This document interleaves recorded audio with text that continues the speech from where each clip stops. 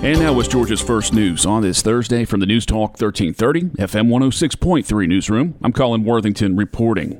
Villa Rica Mayor Leslie McPherson says she's sending a letter to the city attorney asking that it be distributed to the city council, city manager, and deputy city manager, demanding that the former mayor, Gil McDougall, resign or be removed as deputy city manager. Many have pointed to a clause in the Villa Rica city charter that seems to suggest that McDougall is ineligible to work as deputy city manager within 1 full year of him leaving elected office. He was mayor until the end of 2023. McPherson on Wednesday said, "I call on former Mayor McDougall to do the right thing and step down. If he refuses to do so, it is my sincere hope that my colleagues on the city council will do the right thing, honor the vote that occurred in December, and promptly remove him." She says if neither of those things occur, she and her attorney reserve the right to take legal action to enforce the charter. McPherson says she has also notified the Attorney General of her corner's views on this issue. City Manager David Mecklin sent a letter to the Attorney General's office last week defending his interpretation of the city charter that allowed for McDougall's hiring earlier this month and seeking the Ag Office's own opinion.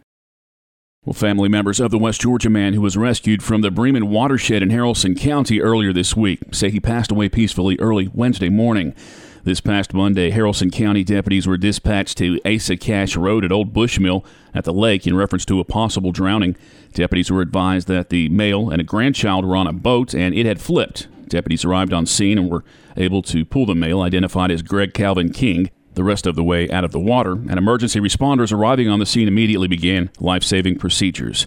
Mr. King was transported to the hospital where he passed away yesterday. King's sister Melinda on Wednesday posted to social media, "Thank you to everyone for your kindness. Please keep our family in your prayers."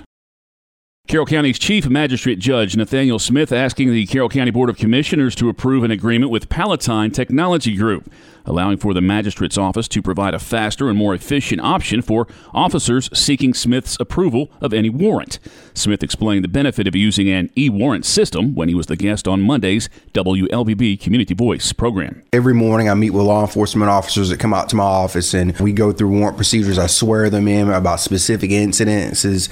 If there's probable cause, I'll sign a warrant for the arrest of an individual. Same with search warrants. One of the problems, particularly with search warrants, is that we'll have a case where something is occurring somewhere out in the county and an officer needs a search warrant. That officer will go to his office, type up a warrant, drive it to me. I review the warrant. If there are problems with the warrant, of course, I go, "Oh, we got problems here. And then that officer drives back, makes corrections, and then drives back to see me again. Smith says for many warrants and investigations, time is of the essence, and a new e-warrant system would help save on man hours for all law enforcement departments in the county. And for the smaller departments, not having to drive to Carrollton to have a warrant signed would ensure that those offices are not an officer short at their posts. It's going to save us man-hour-wise. We have mileage on automobiles, timing, and it's going to be a huge benefit in terms of safety to the community for those cases where timing is really important. A lot of drug cases and again cases where we really need to get a hold of somebody who poses a significant threat to the community. Municipalities and the county would share in the cost of implementing the new e-warrant system if approved. Both the Carroll and Haralson County Sheriff's offices on Wednesday said if state legislators approve the new immigration-focused House Bill 1105 that would require local law enforcement to apply to help federal agents enforce immigration laws and enact criminal penalties for sheriffs who don't contact federal officials to check prisoners' immigration status, a number of protocol changes would have to be made within their own offices, and the Interops public safety software that both offices use could be helpful by improving data storage and other accommodations. Spokespersons for both offices say they already contact ICE if they become aware that an arrested individual is a non-citizen.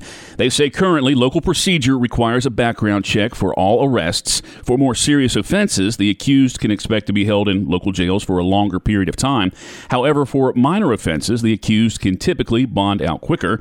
If a background check shows reason to believe the alleged offender is in the country illegally, the local sheriffs then send notification to the U.S. Immigration and Customs Enforcement Office. The The response from ICE is typically something along the lines of, do not detain based on this info.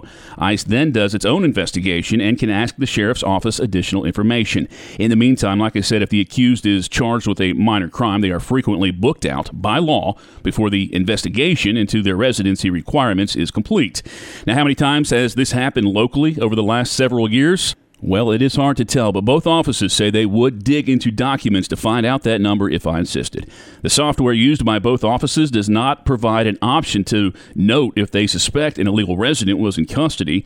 However, both offices say stored hard copies of each case should note if the investigation involved contact with a suspected non-citizen, and they would happily open up each individual file to find those notes if I requested. If House Bill 1105 is approved this session, both offices hope the new law will provide for better documentation of unlawfully present individuals. West Georgia residents get their local news and information from this radio station, the newstalk1330.com website, and the Newstalk 1330 WLBB Facebook page. We are your local news source. In the Newstalk 1330 FM 106.3 newsroom, I'm Colin Worthington reporting.